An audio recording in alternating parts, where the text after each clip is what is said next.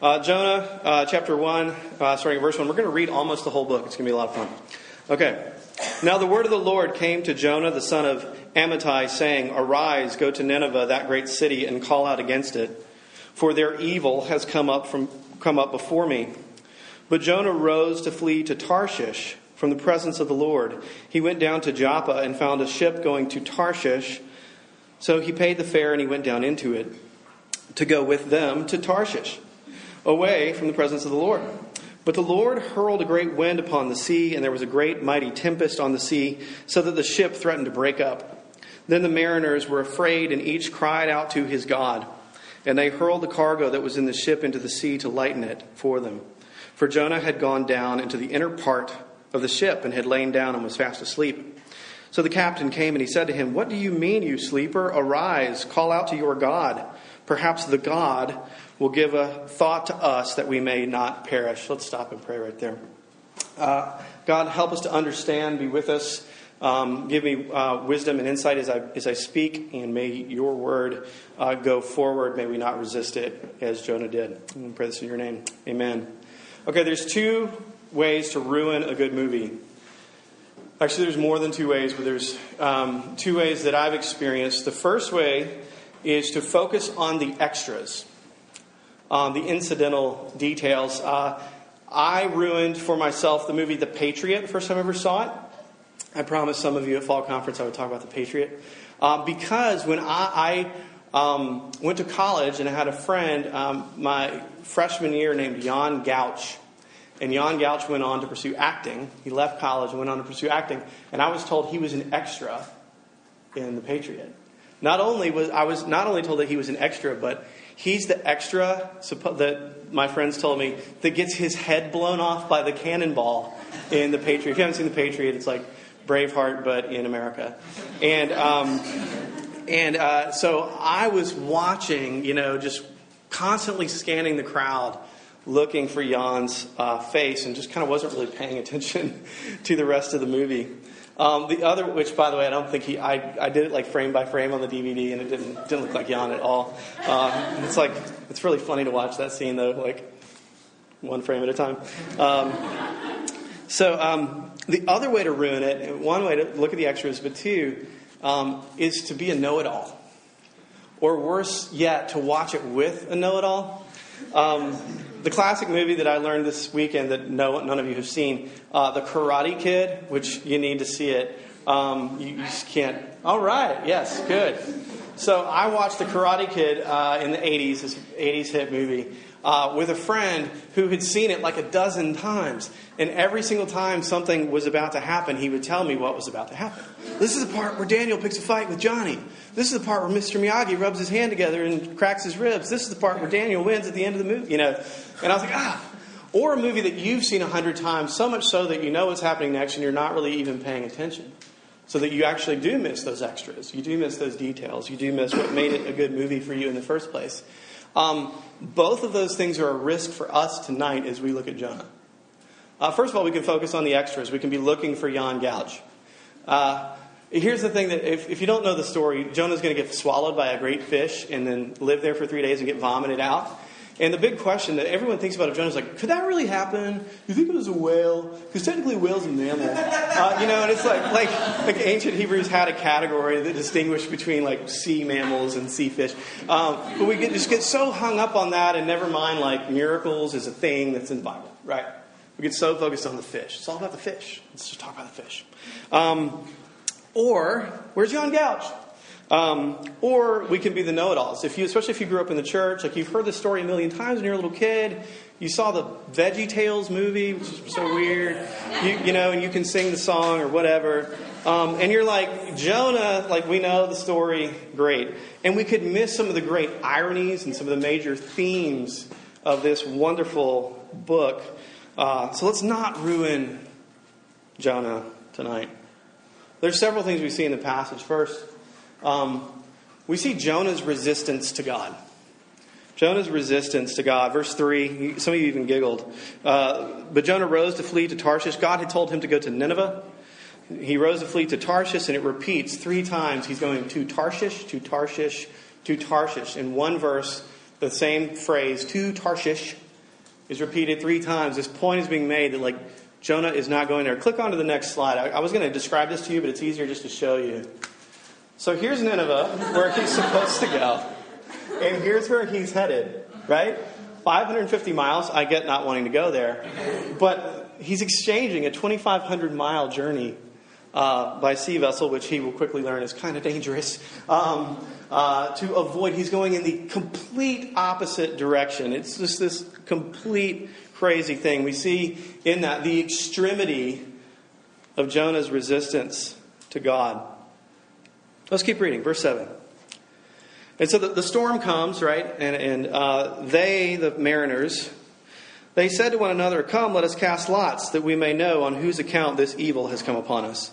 So they cast lots, which is kind of like rolling dice. And the lot fell on Jonah. And they said to him, "Tell us on whose account this evil has come upon us. What is your occupation?" What's his occupation? A prophet of God. "And where do you come from? What is your country? And of what people are you?" And he said to them, "I am a Hebrew, and I fear the Lord, the God of heaven, who made the sea and the dry land."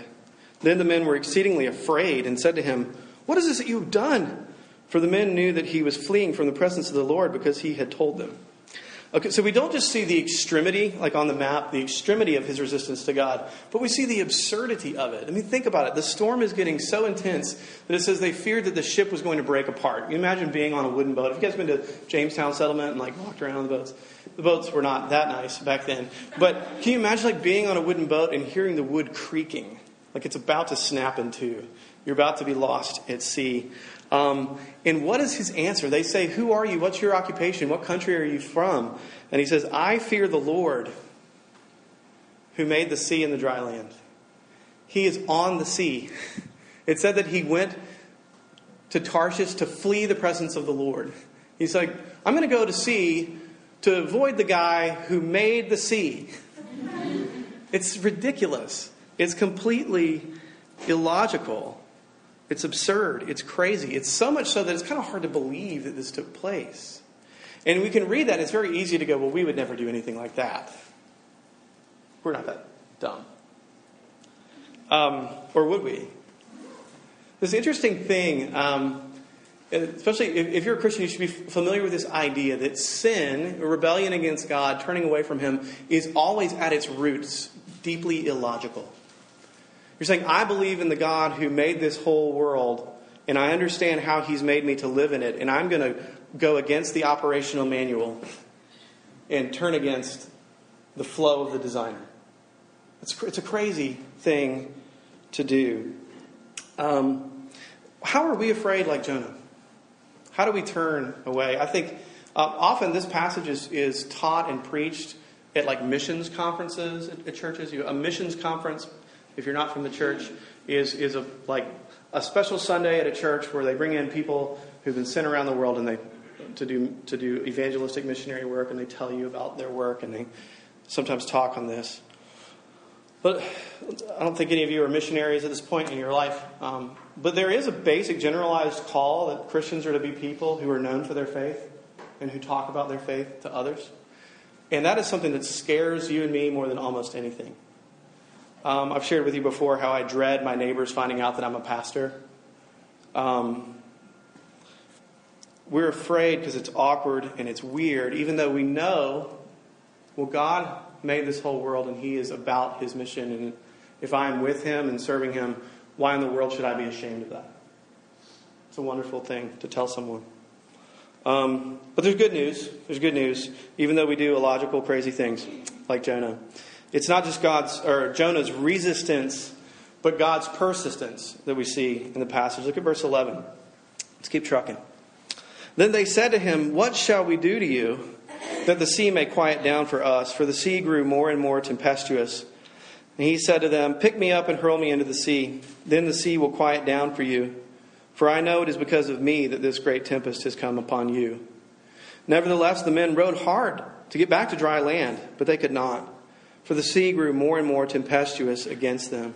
It's really interesting that he says, "Throw me in," and they're like, "Well, let's try to save you first," even though they're afraid for their own lives. I think it's kind of cool. These sailors seem like good dudes. But the bigger thing is that God is being persistent with Jonah. He's being persistent with Jonah's person. Jonah as an individual. Jonah as a person. And I love that this storm is crashing like a hurricane has struck. And Jonah says, I know that this is because of me. Like God sent this storm, the prophet says, for me. God is turning him around. He's manipulating the forces of nature for Jonah to get him back where he belongs. Verse 14, let's keep going. Therefore they, the sailors, called out to the Lord, O Lord, let us not perish for this man's life, and lay not on us innocent blood, for you, O Lord, have done as it pleased you. So they picked up Jonah and hurled him into the sea, and the sea ceased from its raging. Then the men feared the Lord exceedingly, and they offered a sacrifice to the Lord and made vows. And the Lord appointed a great fish to swallow up Jonah, and Jonah was in the belly of the fish 3 days and 3 nights. God is persistent with Jonah, not just in his person, but his purpose. Jonah's job is what? He's a prophet. What does a prophet do? He speaks God's word to people. And after being awakened and brought up on deck, he tells them the truth about God. He tells them about God's character. And then these men, these sailors who were worshiping other gods and calling out to them, they call out to the Lord. They say, "Oh Lord, save us." And it says that they fear the Lord and they make sacrifices to him and then vows to him after Jonah is thrown into the water. That's language of conversion. That's language of repentance. That's language of worship. They've just stopped everything and now they are worshiping God. And their language changes too. Before they said, call out to your God and perhaps the God, lowercase g, will help us. And here they're calling out, O Lord, the personal name of God, O Yahweh, save us. They are worshiping. Jonah is spreading God's kingdom in spite of himself. In spite of his resistance and rebellion. A really good friend of mine, his name is Jay Simmons, and he planted a church in South City, St. Louis that I was a part of, and Dawn was a part of about 10, 12 years ago.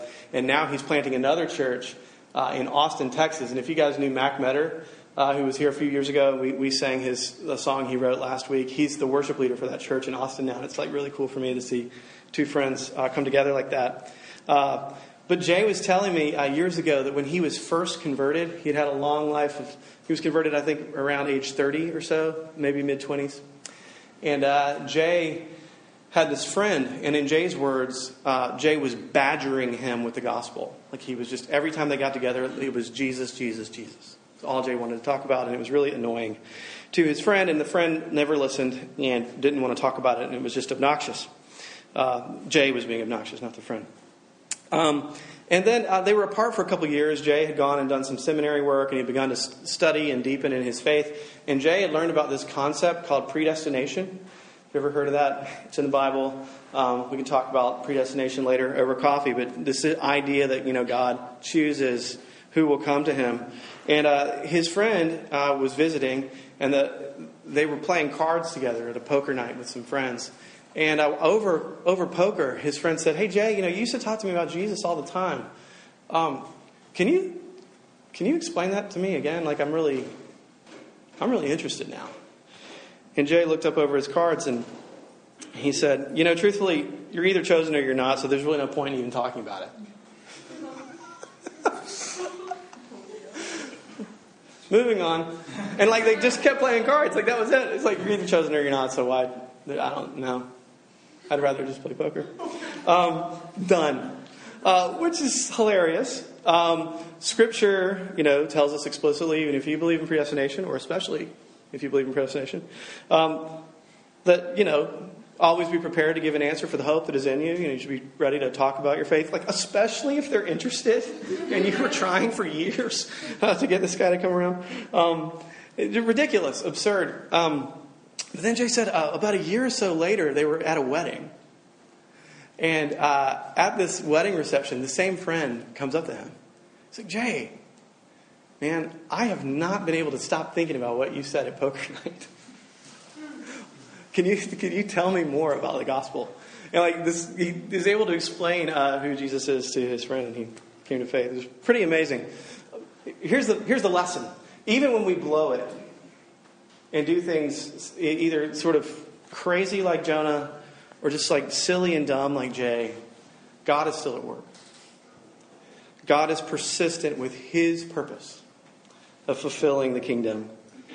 Okay, so Jonah's thrown in, and then the fish, Jan Gouch, swallows Jonah, and he miraculously lives inside of a fish. Maybe it was a shark, maybe it was a whale, for 3 days. And he prays this prayer in chapter 2 of repentance. Some say maybe he's kind of just trying to get out of the fish. Some others would say they think it's genuine repentance. Whatever. And the fish vomits him onto the shore. We're going to skip chapter 2. That's what happens in chapter 2. Let's look at chapter 3. Then the word of the Lord came to Jonah the second time, saying, "Arise, go to Nineveh, that great city, and call out against it the message that I tell you." Sound familiar? That's how the book starts. We're picking up where we started 2 chapters later. So Jonah arose, and this time he goes, and went to Nineveh according to the word of the Lord. Now Nineveh was an exceedingly great city, 3 days' journey in breadth. 3 days to cross the place. And Jonah began to go into the city, going a day's journey. Then he called out, "Yet 40 days, and Nineveh shall be overthrown." And the people of Nineveh believed God. They called for a fast and put on sackcloth, from the greatest of them to the least of them. The word reached the king of Nineveh, and he arose from his throne, removed his robe, covered himself with sackcloth, and sat in ashes. And then the king calls for the whole city to repent. Verse 9, the king says this, "Who knows? God may turn and relent and turn from his fierce anger so that we may not perish." When God saw what they did, how they turned from their evil way, God relented of the disaster that he had said that he would do to them. And he did not do it. It's an amazing result. This incredible thing happens. And Jonah, he proclaims, did you notice, his message? Have you guys ever heard of the Jesus Storybook Bible? It's this really good, wonderful thing to read. I read it to my kids. The Jesus Storybook Bible version of Jonah, Jonah's message is like, God can't stop loving you. And he wants to forgive you if you'll just turn. And you read it here, he's like 40 days and you're toast. Done. You're all going to die. Full stop. That's the sermon. It's not this gracious gospel message at all. Judgment is coming, beware. But they respond, they repent. The king puts on sackcloth and ashes. Can you imagine, again, if you think in terms of missions conference, someone comes to you from another country and they're like, "I went into a city and everyone in the city repented after I told them about God." We would be like, "We don't believe you. You're lying. You just want our money." No, but we would be thrilled. We'd be excited. We'd think it's great. And if that happened, for me, I'm sort of like a missionary to some people to this campus. If I was all of William, Taylor Reevely's covered in ashes, and he, it's the best. They're all calling out to God. It would be amazing. I'd be so happy. I don't want Taylor Reevely covered in ashes, but look at Jonah's response, verse 1 of the next chapter. "But it displeased Jonah exceedingly, and he was angry. And he prayed to the Lord, and he said, 'O Lord, is not this what I said when I was yet in my country? That is why I made haste to flee to Tarshish. For I knew that you are a gracious God and merciful, slow to anger and abounding in steadfast love and resenting from disaster. Therefore, O Lord, please take my life from me, for it is better for me to die than to live.'" He's like a toddler. It's unbelievable. And the Lord said, "Do you do well to be angry?" Jonah went out of the city and he sat to the east of the city and he made a booth for himself there. He sat under it in the shade till he could see what would become of the city. The next point is Jonah's resentment. His resentment. And it's amazing. He says, the reason I didn't want to come here is I knew you might forgive them. This is ridiculous. The Ninevites are the worst. I'm appalled. Come on, God.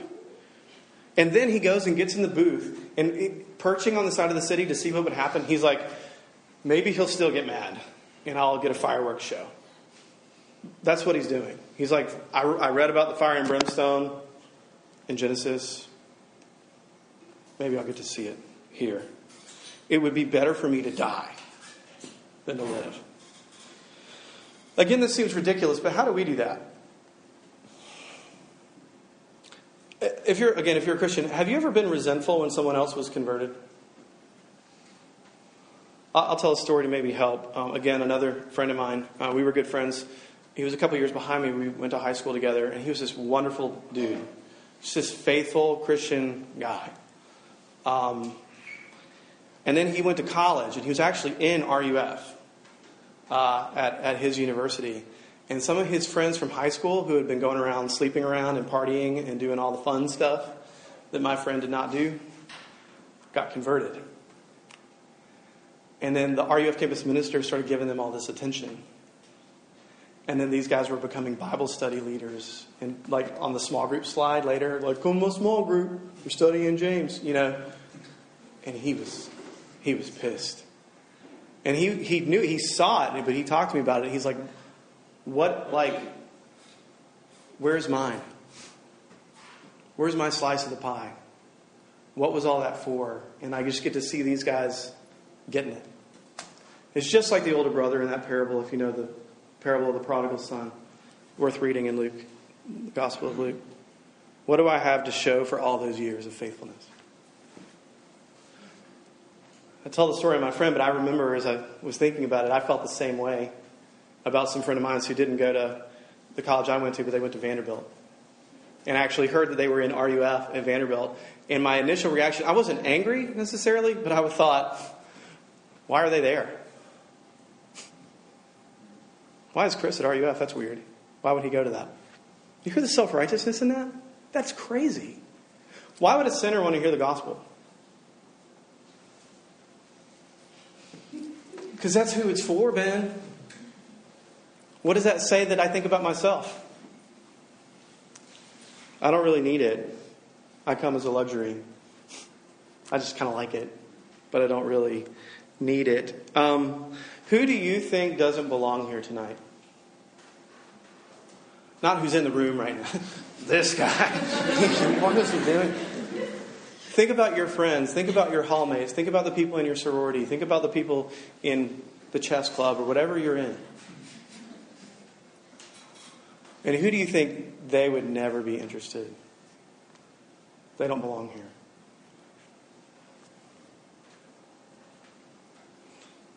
Or put it another way. Think about the anger stuff.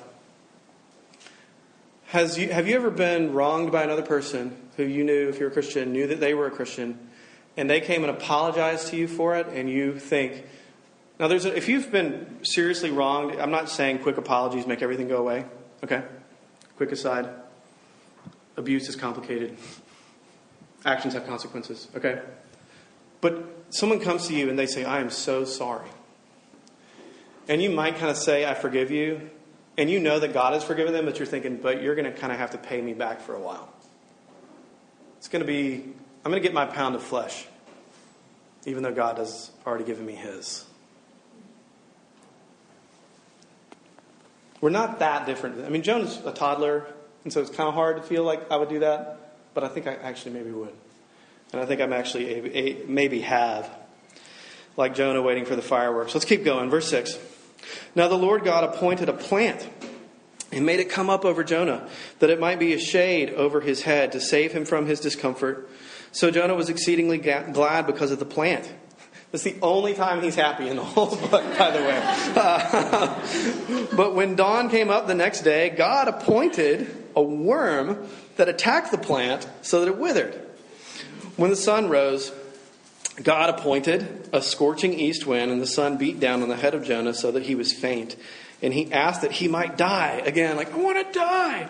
And said, it is better for me to die than to live.